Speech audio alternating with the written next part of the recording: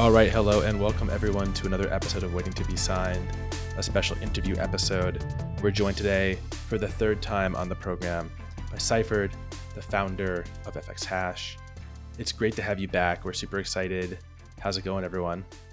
Great, thank you. Will Trinity, thanks for having me. It's always a pleasure. It's always a pleasure for us as well. Every time you come on, we learn new things about the platform and everything that's coming up. So very excited to see what you have to share about today. Extremely excited to have you on. It's been probably about 6 months, maybe more, since we've last had you. There's been a lot of features, new features pushed on FX Hash, and I know that you have some news to share with us as well. But before we jump into that, in case anyone hasn't listened to those other interviews, maybe you can just give everyone a brief reminder of the origin of FX Hash and your vision behind it. Yeah, sure. So FX is a generative art platform that's built on the Tezos blockchain and that is fully open. So anyone can publish a project, anyone can participate in the ecosystem. The idea in itself is not unique. It was inspired by art blocks and by other platforms following similar principles. But I really wanted to have an open ecosystem, which didn't really exist in the generative art landscape before. Because I thought, I wanted to have a similar experience than platform I had used before in a more Web2 context, such as Shadowtoy, for example. So I really wanted to create similar thing for posting my work, and I did, and it got a bit out of hand very quickly. But now, I'm very happy to be building this super idea. We're still excited about it. Every week we are finding projects that we are excited to talk about, are happy to mint, and sharing with everyone on the show through FX text articles. You've created so many new tools in the last 18 months. What features that have come out recently have you personally been most excited about and are most looking forward to, their continued development? I don't know if the last time I came on the show I talked about FX params at all or not. You did. Okay. You surprised us with it. Actually, it wasn't in the kind of Ah, pre-interview yeah, true. notes. Yeah, true. So yeah, we released it. I was not 100% happy with how it came out. In a way, that's a super complex feature. That's, truth be told, complex to implement and deploy at this scale. The thing is, the UI wasn't ideal for collectors. Some stuff were a bit too complex. The API accessible for artists was a bit too much constrained, giving them little control about what they could be doing with the tool. I still think it was great. It opened up for new kind of projects to be released. But, we've heard the community a lot and tried to iterate on params to make it more artist friendly. Let's put it that way.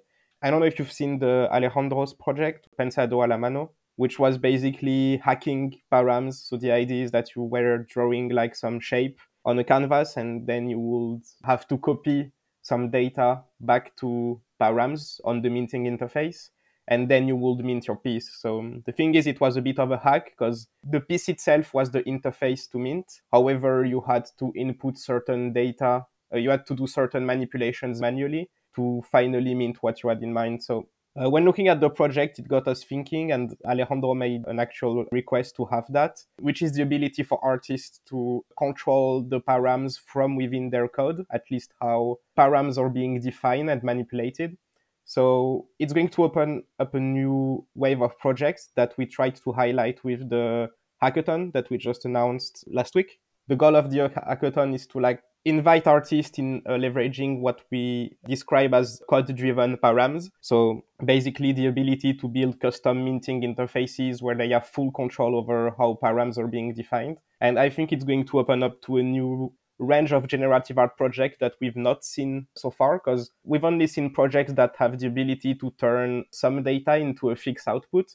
But we didn't have so far the ability to have projects where you can truly build custom experiences with the collectors at mint time and also have it being translated into a token with particular data. So very excited to see how it's going to play out. So that's also why we wanted to put some light on this with the hackathon, and we should hopefully be seeing some projects coming in the upcoming weeks, leveraging this new paradigm of designing projects. What else is there to talk about? Well, we released Redeemables a few days ago as well, the project of Joanie Lemercier. And yeah, I'm very excited about this as well, because we tried to build this as sort of a modular framework to be able to connect digital items with real life events and objects. So we've so far seen this as few artists leveraging this new tool to build plotables and physicals, but maybe it's going to become something else that can power wider generative algorithm ecosystems. Yeah, we were really excited to talk about redeemables last week. It's completely unique from what we've seen within the generative art space. Apologies for the baby in the background. But it was really excited to see that come out, and we're looking forward to see how artists leverage that into the future and just to see how that continues to grow. We had heard whispers at one point that perhaps there might be an FX hash merch coming through redeemables. Is that something that you're free to talk about? Is there any progress on that? Okay, so the initial idea was to release FX hash token with redeemables, so it being the first redeemables project. But we've been so busy like building the feature itself and handling other stuff that we did not like focus on this. And when Johnny as well as some other artists reached out because they wanted to have this kind of system for their projects, we thought that, you know what, let's just use this as an opportunity to release the feature, because basically it was on standby for a few months until we had the sort of merge Gen Art project ready. Maybe it will come down the line because everything is almost ready, truth be told. But, you know, I don't want to make any promise here in this regard. We'll keep you to that promise next week, right? That's when it'll come out? Okay. Yeah, just for you next week for sure. Oh, perfect. I love it. So I don't know if there are any other features that you would like to discuss, or perhaps we can talk about some of the future vision for the platform and how they compare with the original vision of being an open platform for artists. We saw a ton of tools come out for artists. Recently, there have been more tools coming out for collectors.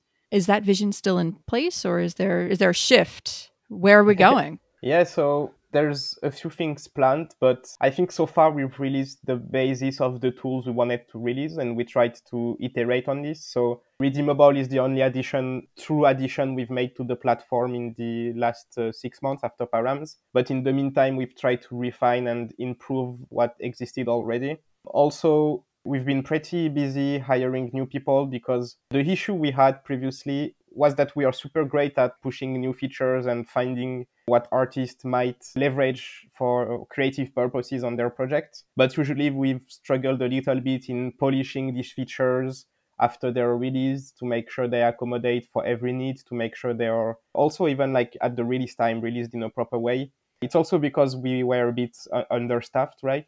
We had 3 developers, no one like managing the product. So it was always a bit difficult to both like ongoing platform development, fix the bugs, things like that. And also like shipping basic features, which are required for keeping the platform alive. It was pretty busy. So usually we did our best to do it with our vision, but we had to accommodate for not having a proper product manager, not having some people dedicated to the UI UX full time. I remember like last time I came, I discussed about this issue that we had, and we wanted to focus on not shipping new features, but improving the product that we currently have. It's still an ongoing process internally, and I think in the next 6 months, we'll keep working on this in the background as well. We've been thinking a lot about slightly improving the UI as well, and a little bit the UX, because the platform, I love the aesthetic personally. I find it very close to what I like in terms of UI, but I know there are some people that find it repelling at first sight. And I mean, it's fine, but we do want, to smooth a little bit this UI while keeping the brand identity, to also help onboarding users that are not familiar with our ecosystem, because we've met a few people that had this first issue with our interface and how it worked. So we want to basically overall improve the quality of the whole platform without changing much the features. On that note, by the time this recording will be out, it will already be announced, but I guess you guys are maybe aware of it, but we also want to integrate and expand to other blockchains. Our next integration will be Ethereum. The idea is basically we want FX to be a chain agnostic tool where any blockchain that can bring advantages for some artists over other blockchains, we want to have them in our ecosystem. So we had a lot of feedback from various artists that wanted to release on Ethereum, but there wasn't any platform that was either suiting their needs or having the quality of tooling that we have. So we heard this feedback, and we wanted to also try to expand a little bit our offering by providing support for Ethereum. So it will come, I don't want to put a date, but in 6 months or so. And we want to make sure we will have the same quality and same set of features that we have on Tezos, but also on it. And eventually down the line, other blockchains, if they answer the needs of our community. But yeah, that's what's on our medium-term roadmap. There's also a lot planned on the long term, but it will require maybe 30 minutes to go through that. And we are soon going to share a little bit more about this, but it's still in the specification stages. Gotcha. I mean, that's huge news, obviously. Bombshell. Yeah. I wasn't sure if we were going to get to that on the chat today. So I'm going to put a pin in the ETH thing, though, because a lot of what you've talked about here, expanding to other chains, hiring more people, continuing to polish and change the UI of the site, all of this costs money, right? And I don't think it's a secret to anyone that we've been in this bear market for all of 2023 and, retroactively looking back, a good chunk of 2022 as well. Tezos is way down in value. Prices are just way down across the board. I have to assume that fees are not what they used to be either. So how are we affording all of this? And I know there's an announcement associated here as well, right? I guess I'm teeing it up. Yeah, sure. Maybe to build on to that. So we had like some pretty limited costs in terms of people that were working on the project as well as infrastructure. Most of last year, it was costing between 40,000 and 60,000. So usually the platform fees were either compensating for that or generating even more, which allowed us, to have a bit of treasury to make sure in case of bad time we could afford still paying the team and the services. So on this side we were fine. So the announcement that's going to come, well, maybe I can introduce it in such a way, but about 8 months ago, something like that, yeah, it was a long time ago, about 8 months ago, we sat down and tried to think about, okay, we have this sustainable product with a small team and we like it in this way, but should we think about what we could be improving, what kind of other markets we could be reaching, what kind of new features sort of how big can we grow FX, and do we want to grow it bigger? So we had a lot of discussions with the team. We also talked with the community, lots of talk in price discussion, lots of talk in many channels, but we ended up like with the first statement that is generative art is the art movement of our era. And also we are only at the beginning of what generative art can unlock and what generative algorithms, to be more precise, can unlock for both human creativity and utility. And with this statement in mind, we tried to explore a little bit more what actually was going to be unlocked. And we realized that there was a big opportunity to build more and more tooling to sort of create a bigger generative protocol that could fit the needs that are going to come in the generative space in the years to come. So it's with this in mind that, we were sort of at an inflection point, because we could have continued to iterate on the product as we did before. But it was like it was always a little bit a knife under the throat, right? Knowing that if the market would go down for 6 months, we would be quite in trouble, just because, we were relying so much on this. And we knew that Tezos also as well, while being super great for experimenting, we didn't become rich because of it. Like we had like no millions in the treasury to ensure 3 years of development or something. So that's when we thought carefully about deciding to raise some money. And we were not stressed really at the time being, because we had like lots of treasury left and we could like keep running the operations for a few months without getting any income. But it's in the spirit of wanting to grow the team, because we wanted to iterate a lot with lots of ideas, that we thought about, okay, maybe it's time to find people that can both help us financially, but also help us grow the company, because we are all super new to this. We are all pretty young, and we don't really have experience in growing a team, growing a business, or, making sure we are not taking the wrong turns when there are important turns. So yeah, that's why we ended up deciding to raise some money. That is absolutely huge news and, something that's been talked about on and off with the community for a long time. But to hear that confirmed is absolutely outstanding. And, when you were talking about if crypto hits a 6-month down market, things could be in trouble. Obviously, we're in more than a 6-month lull. I don't know if it's fully down, but again, that does feel like very risky. And I know that a lot of people have been moving away from crypto and into other endeavors. In such a challenging market, how has FX Hash been able to stand out and actually go through and achieve the funding? I would love to hear more of that story. Yeah, so we didn't like go in the funding in the middle of the bear market, knowing that, oh, we need some money to keep the business running. let's pull a few things on the roadmap, and this is why we want. We actually came with a pretty solid plan that actually, we refined along the way, but we came like without needing the money to survive, because we could have survived without it.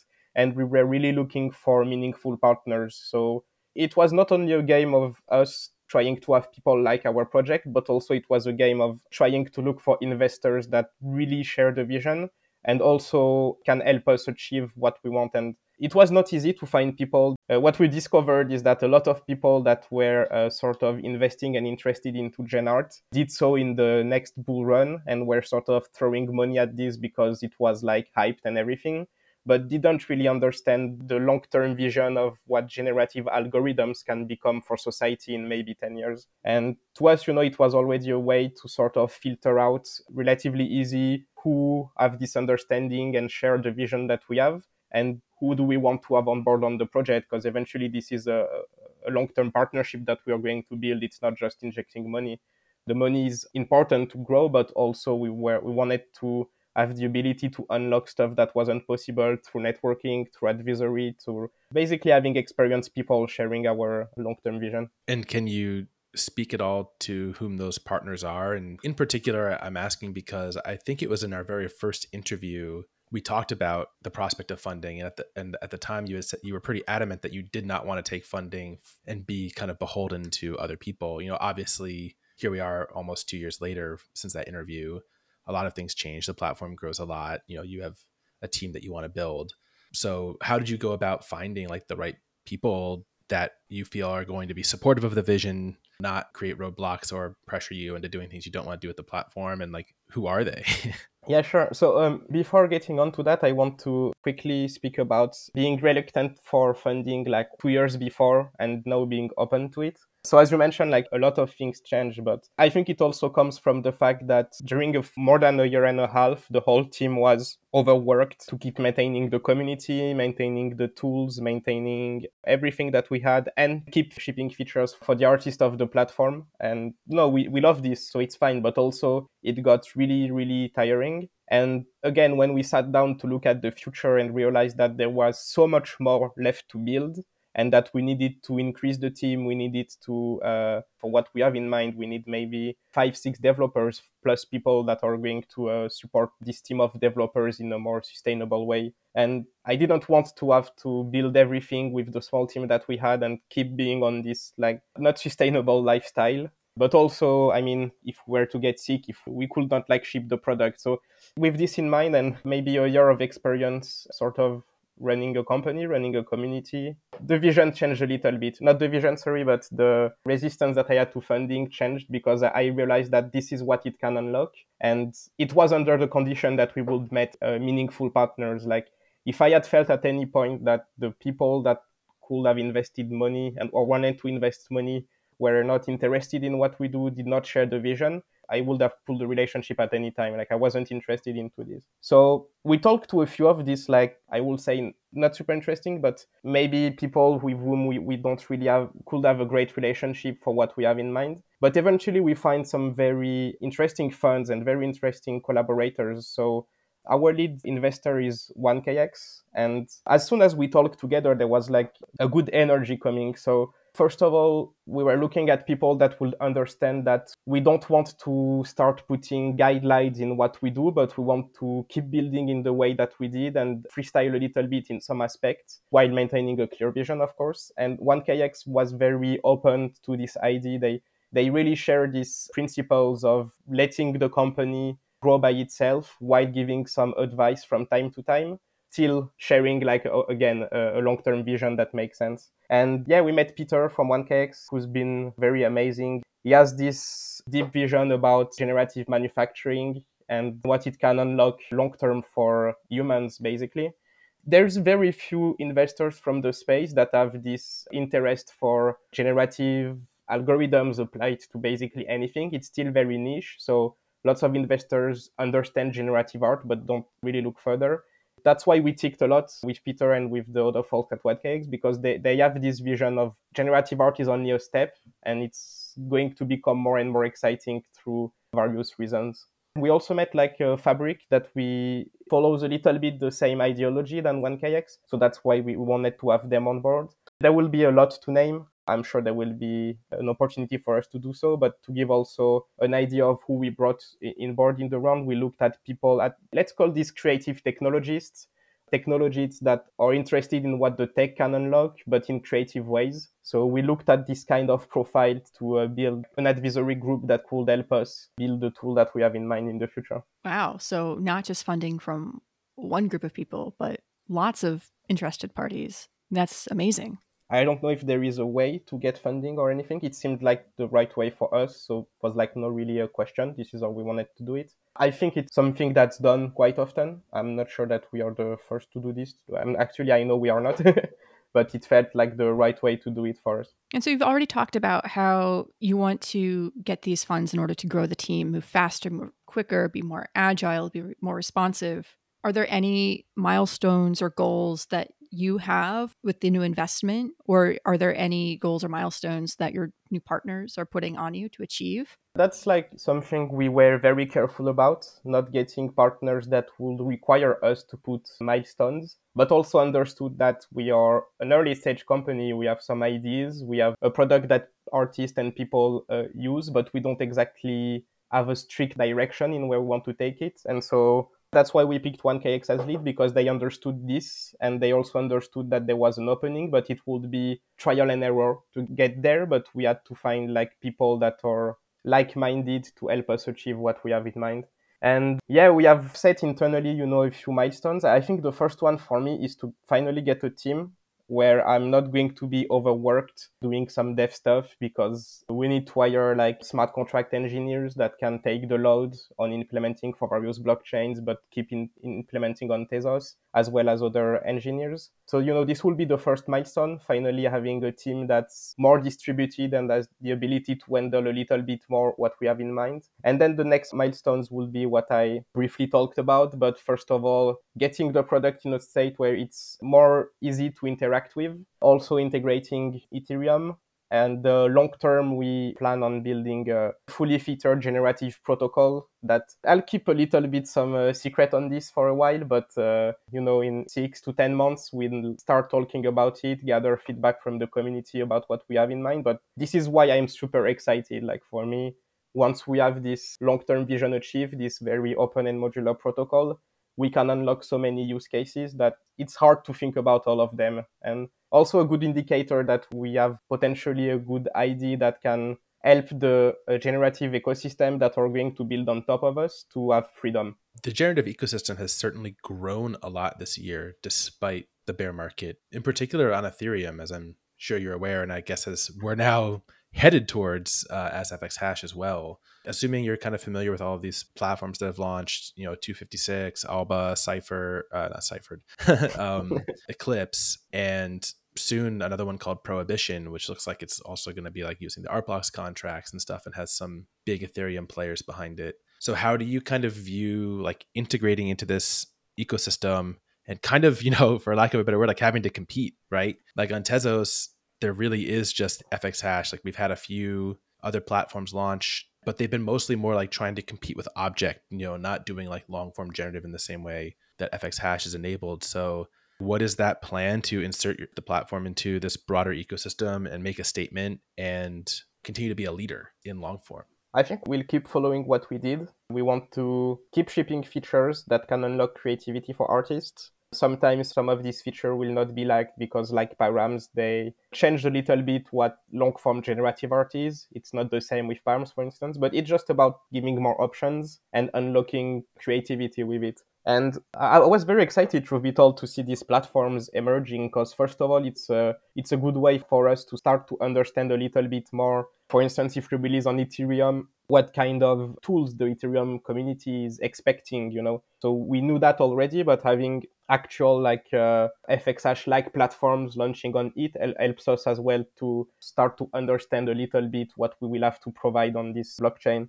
However, I must say I was a bit disappointed to see the same pattern that is basically the art blocks formula being replicated on every generative art platform. There's only very few people that are experimenting outside the box of just basically having this on-chain seed that's being randomized, and it's an input to a token. But we've seen this pattern replicated on pretty much all the platforms that have launched, and it's actually like on Tezos we've seen more creativity on that end with the platform from Pfragile. Edit.art. Edit art, yes. Apologies, I forgot the name. But having a similar concept as params, more sort of simplified, but it's new. And of course, emergent properties, trying to leverage AI, which I find very interesting, but trying to explore different ideas. And it's what we tried with params, it's what we tried with redeemables, it's what we are going to try with other ideas, but always trying to add these modules as an optional module for artists. I think if we keep like improving and making sure we follow what the artist feedback about the tools they need and include those tools in an elegant way, so making sure it's always optional and modular and can be leveraged with as less constraint as possible, I think if we release on it in its current state, we should be fine. And again, we don't have like a plan to completely destroy competition or anything. I think it's just a matter for us to answer to some of our artists' requests that was, we'd like to have the ability to release on FXH on it. So it's just, basically us answering a few months with delay.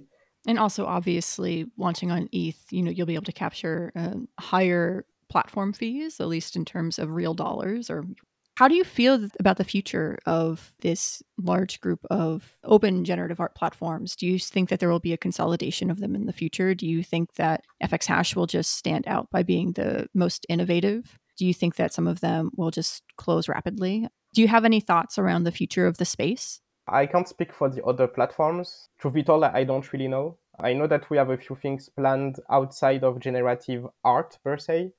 I've been talking a bit about generative algorithms applied to other fields. I think these are some interesting use cases, mainly in fashion, but also in other industries. We've seen it with the collaboration between, was it Tribute Labs, the Chromis Twiggle sweatshirt. I'm always forgetting the names, but this project with generative sweatshirts from Comics World, it's an innovative, interesting use case of generativity applied to other fields than art, and I think it's super interesting. And the way we want to build the protocol is for it to be fully open and fully accessible and easy to build on top of for other, I don't know, companies, builders that would like to build custom experiences leveraging generativity in a novel way. We want to help them achieve their ideas, basically. So I don't really know exactly how the competitive landscape is going to evolve. Truth be told, I'm not super interested into this. I'm more interested into the novel use cases that we'll see. I think on that same theme, but from a different angle, something that we've been covering a lot on the show recently is these different platforms and where they're succeeding, where they're not succeeding, and trying to hypothesize why. One of the things that we've kind of arrived at is it just seems like on ETH, the expectation maybe is a lot higher for the artwork. For example, with Alba, like right now, everything that they're releasing that's minting out, like it's not open right now, right? This is like a curated set of drops that they've arranged for the launch of their platform. The art's really good.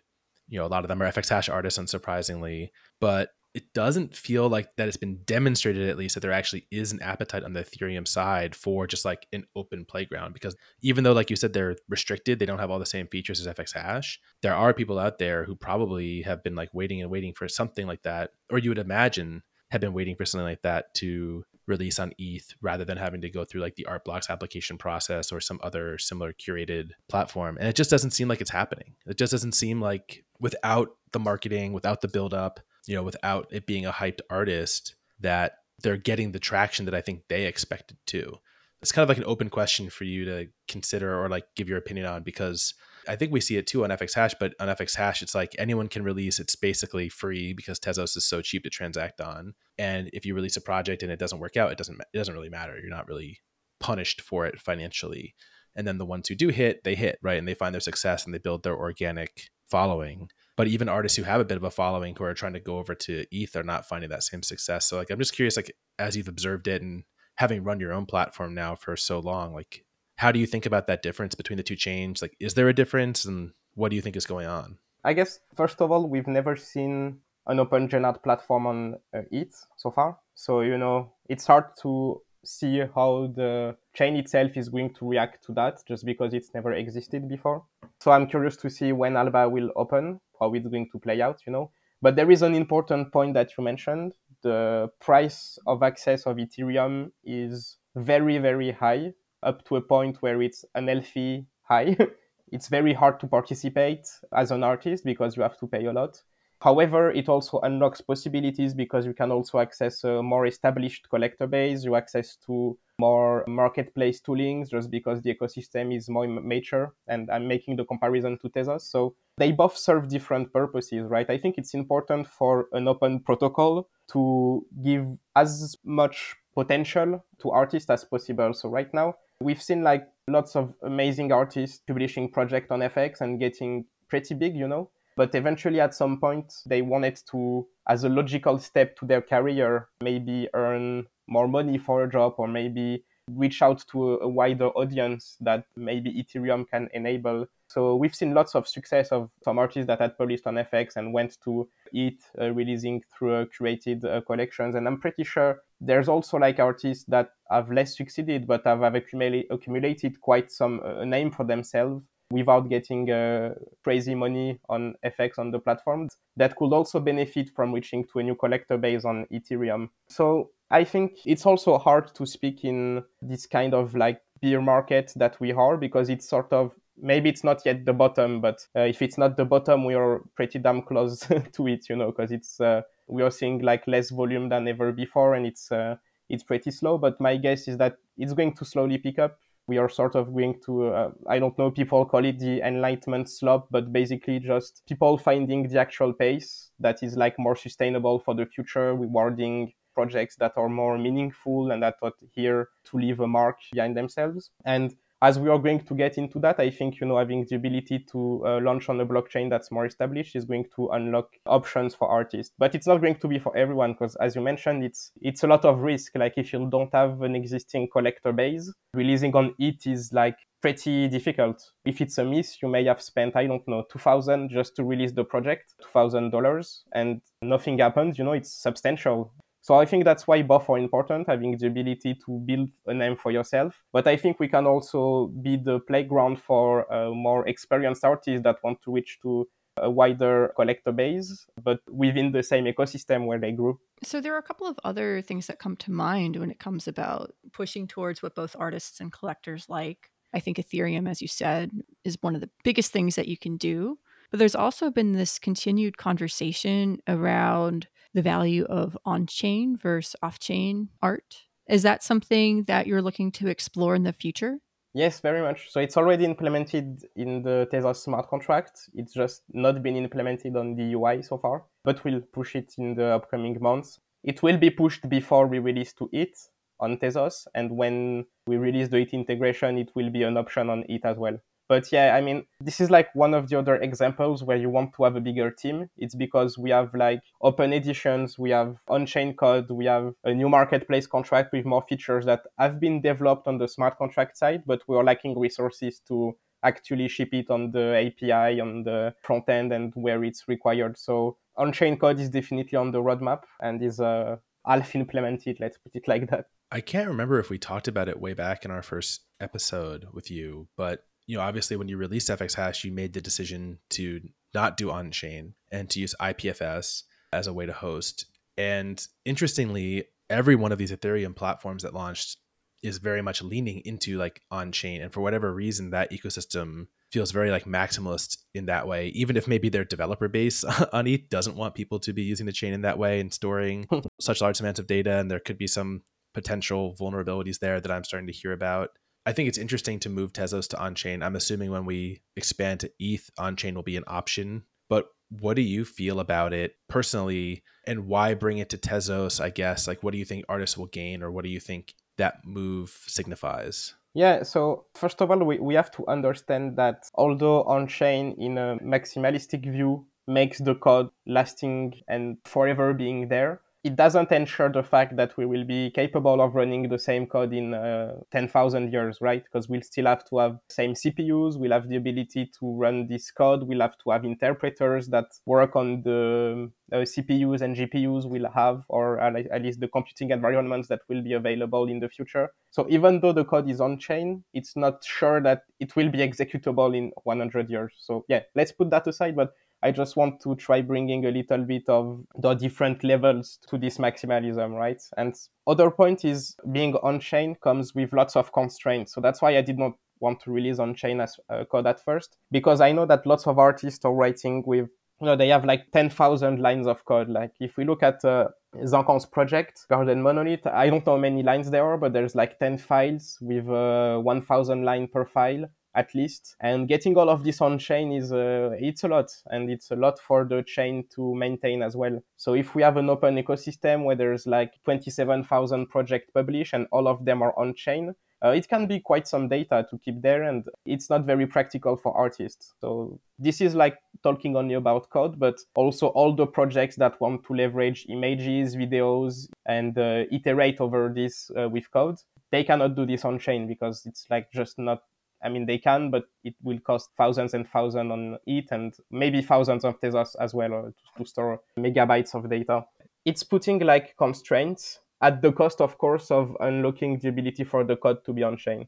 And I think while it was opinionated by myself in the beginning, the platform and the open ecosystem we stand for shouldn't be opinionated, at least remain opinionated in what it provides to artists, but on the contrary, give them the option to decide whether they want it to be on chain, and if it fits their vision, then it should be an option. Or if they don't care and want full creativity and will go with IPFS, it's also up to them.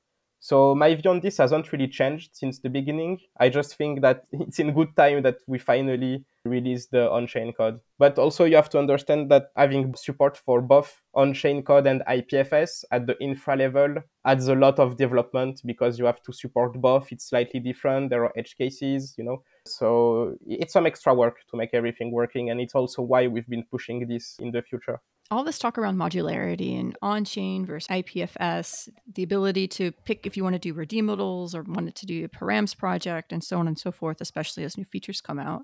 I know that having this all available in a clean UI is paramount, but it does add a lot of complexity from an artist angle. Are there any things that you would like to try to do or have in mind for ways to simplify the process for artists, guiding them to make the correct choice or the best choice for them moving forward?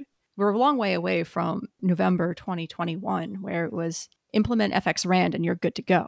Yeah, listen, I'm 100% with you there. I'm myself getting lost in the UI sometimes, not to mention the extensive code base that we have to support the various modules. I have a few ideas in mind, and the team also has a few ideas that we'd like to implement to, there's people that will not care about having all the features and just want the FX rent basic approach. There should be a way for them to go through 4 steps in the project setup and don't go to the 11th step that we have right now to cover all the cases. It's in the spirit of refining the UI UX of the platform that I introduced just before, that we also want to provide this modularity in the UI for having more simple experiences for newcomers, because we don't want newcomers to come and see, FX params, redeemables, iteration numbers, code-driven parameters. Yeah, it's a mess, right? So we want them to feel like it's easy to get into this ecosystem, but also have the ability to unlock way more creative potential. But it's tricky. It requires a lot of, again, resources. That's why we've been pushing that back, and that we have this like complex UI for now, because it's the only thing we could have implemented in the time that we allocated to it. But I'm 100% with you. It's super complex to have all of these features coexisting next to each other. It will be our work in the upcoming months and years to smooth this out. Can you imagine FX Hash ever publishing, basic guidelines for artists too around how to like put their work out and optimize for success? I know that one of the core things about FX Hash is that there's really no curation, right? There's no forcing anyone to do anything a certain way, but like certainly there's got to be enough learnings over these last 18 months. Like I can think of a lot of things that when artists reach out to us, for advice on the side, that we tell them, right, to help them structure their drops. Is there a future where FX Hash kind of publishes broadly a list of like best practices that of course no one is bound to adhering to, but like for someone who's coming over and releasing for the first time who maybe doesn't know the community, there's a lot of pitfalls that they fall into, like, Dutch auctions that use a lot of reserves, and then you get to the lowest price and it doesn't mint out, or like doing a params project where you can accidentally make a duplicate or that has 50 different levers to it, and then people just go, well, I don't want to spend the time on this. Like, is that the type of thing that we could potentially see in the future? Yeah, so there's like two levers, two directions there. And it's sort of the two colliding aspects of the platform that we have since the beginning, like the artistic aspect and the financial one. So what we want to do is sort of put guidelines on the technical side, make sure, if there is a technical issue that may arise with people leveraging features in a non-proper way, then we should have guided them in a better way. And we should be putting measures in place to make sure it doesn't happen again. But when it comes to artists being new to the market and making some mistakes that we made all in the beginning, it's a bit hard for us to put guidelines there because it's sort of like tapping into artistic freedom. And as an open platform, we shouldn't be the ones that put guidelines on how artists should be expressing themselves. I think the only place on the website where we have this kind of advices is for the reserve, where we give a tip on not putting a big, trying to keep some slot opened so that the ecosystem doesn't completely come closed with only reserved list, things like that. So it's been in place since the release of the feature. And there's also a pricing guide because at some point we've seen like gas wars. So, well, it was a while ago, but I think you can remember, when projects were priced at, I don't know, 5 Tezos and people would gather 50 Tezos to get a spot.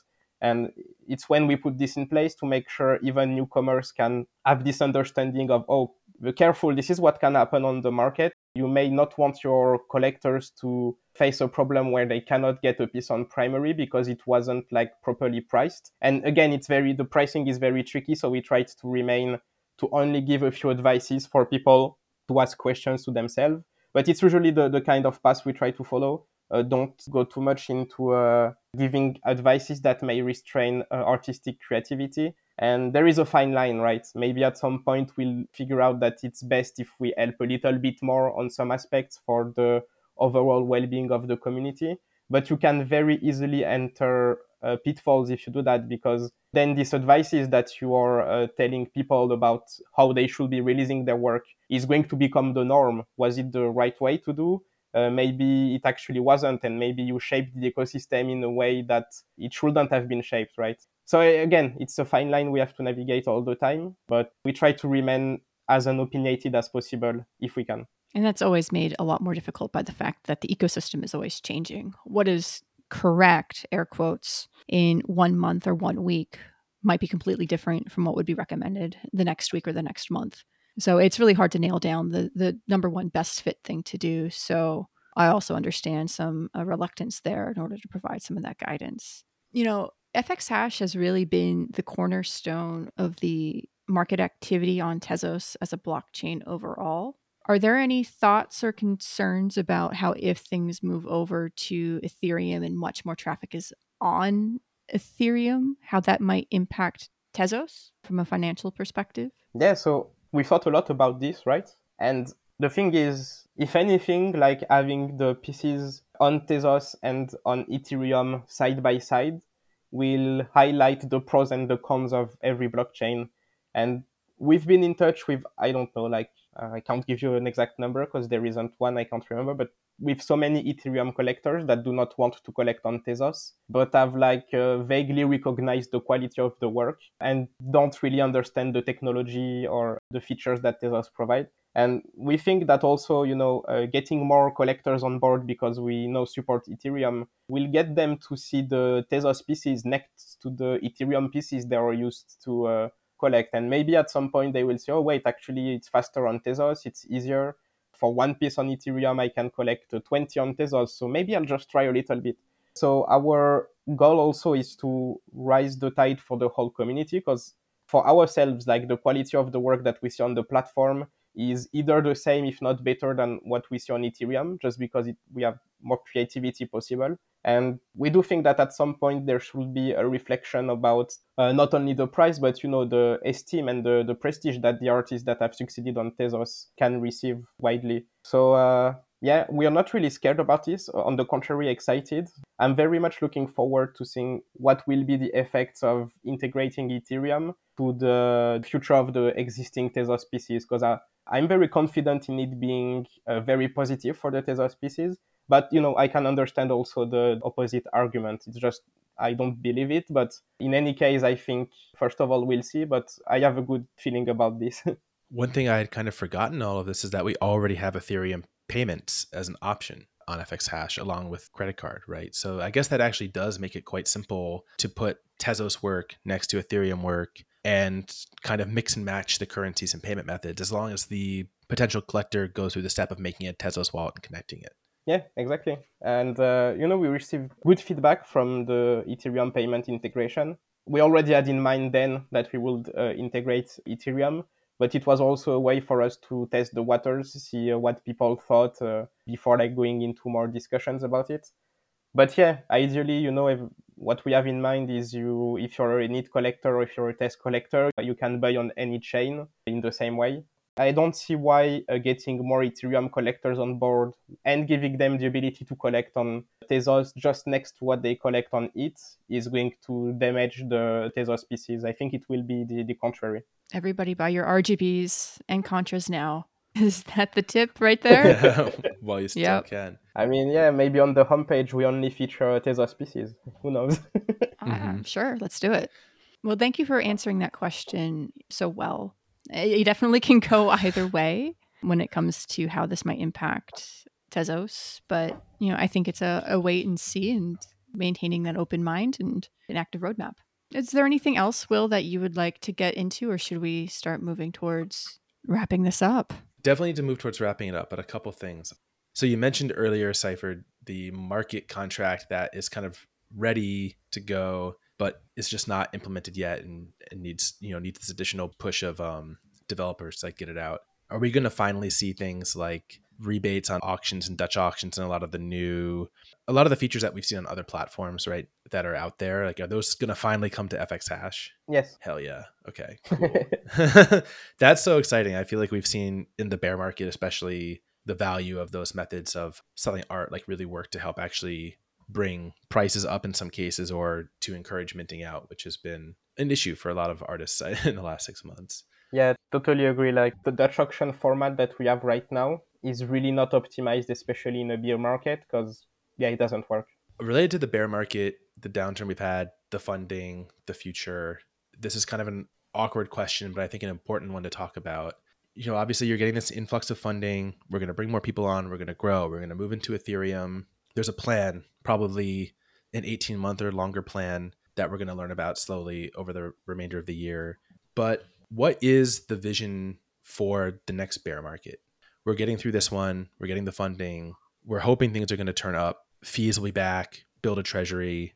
But it seems inevitably in crypto, things turn down again. We've never had this kind of permanent up moment, right, in the history of it. So how do we build the platform out and prevent a similar situation from happening?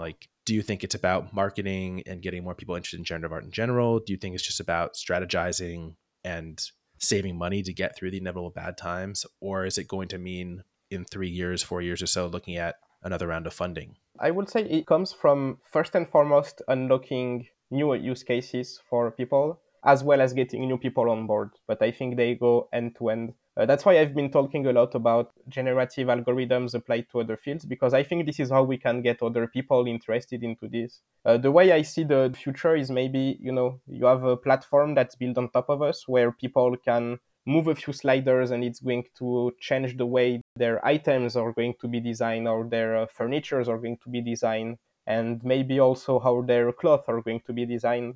And on the website, they have this ability to, by co-creating with an artist and with engineers that have designed the algorithm, design the product of their dream and get it shipped to their house in a few weeks. This is the vision that we are trying to build long term. This is one of the use cases that we have in mind, maybe one of the biggest. But This is like providing value that's outside of digital art and speculation, where of course when the blockchain is tanking, it's hard to maintain value because then everyone is scared, investors are a bit worried, collectors have more issues to invest. But if there are like side businesses that are built on top of us, leveraging our toolings to unlock use cases in the real world, when a new bear market comes on crypto or in the real world, if we have the ability to generate revenues from utility streams, then it can help supporting the artistic streams, what we consider our core of the platform and what we want to keep shipping and building. But we are trying to make sure that we diversify a little bit in the right way to keep iterating on our tools for artists, but also making sure that we will be capable of supporting them more sustainably and creating also better experiences with them, because we've not tackled this. But one of the reasons that we wanted to raise as well is we've been putting live shows a lot, and every time we had to partner with people because we didn't have money, or we have to took lots of cuts to make sure we could just make it, and it was cutting on the quality of the presentations for the artist. And this is not what we want. We want to build state-of-the-art digital experiences where code is being leveraged in novel ways through the usage of our tools, and not necessarily our tools, but this is what we do now. And this requires money as well. So the goal long term is to have various revenue streams to support the artistic community in the best possible way. All right. I love it. I'm excited for that. Trinity, what do you think? Is there any quick questions that come to mind that we can use to wrap the episode or start Well, I wrapping think it? that you've already given us a wealth of information and knowledge and just so many things to kind of unpack as we move into the next 6 to 10 months, as you said. Is there anything left to be said, to be honest? Is there anything that you might want to say to anybody who's lost some engagement during the bear market, ways that they might become more interested? What are some opportunities for them to get re-engaged and be excited about moving forward that you haven't already put onto the table? Actually, like I already talked about this, it's the code-driven params. The hackathon that we made around disability for artists to have custom meeting interface. I'm so excited about it because we've never seen such kind of project anywhere, at least in the blockchain space. So I'm still looking for one of these projects to pop in the feed, but I'm pretty sure that a few of them, will have left a mark saying, oh, okay, this was like really a new way of creating. We can get, collectors or members of the community just interested in exploring this new wave of projects. Imagine like it's unlocking like 25% of what can be done with generative art that wasn't accessible. It's a big chunk, and I'm so excited about it, not gonna lie. I wish I had time to build a project for this. Well, maybe you'll have time once you get some of these new developers on board. Yeah, man, I'll have time in a few years. I know everyone would love a new Ciphrd release. It feels like it's been a very long time now. It's Yeah, got to me be too. almost a year, right? More, it's been a year and 4 months, I think. Wow. I think I've created like for 3 days in this year and a half. It's exhausting sometimes. Well, I mean, that feels like a good place to end the episode if you feel good, Ciphrd, on a nice note of optimism and things to look forward to. And just, it's going to be really exciting covering this hackathon around params the next few weeks as well. Yeah, let's see. Hopefully, amazing projects will come. Really looking forward to everything that you've outlined for us today. Me in particular, some of the market stuff. I'd love to see some more of those features coming out, but obviously the ETH move and the on-chain stuff. I mean, there's so much to look forward to. And I think we need that excitement right now for sure. Really looking forward to getting this episode out to everybody. Thanks a lot for inviting. And it was a tough episode. Like today we talked about lots of stuff. But it's good. I mean, also this transparency, I think, is really appreciated by the community, right? To know what's going on and to get it from you. And I know your time is valuable, so we really appreciate it. Thank you guys for the support and for doing what you guys are doing. I know it's been hard for us to support you more than, giving some time once in a while, but it's also to help supporting our ecosystems that, we want to have more financial power. We'll get on that very shortly, but thanks for all the efforts that you've been doing. It's been super great to have you supporting us as well. Mm-hmm. We still love FX Hash. All right. Well, that is it for this one. I think that was Ciphrd, the first 3-time interview guest, and I'm sure a future 4th interview guest, maybe by the end of the year, who knows. Always a pleasure to have you on, talk more about FX Hash, where we are, where we're going, and to get your candid thoughts on the ecosystem in general. Hope you all enjoyed this episode. We'll be back again soon with another one. Later, everyone.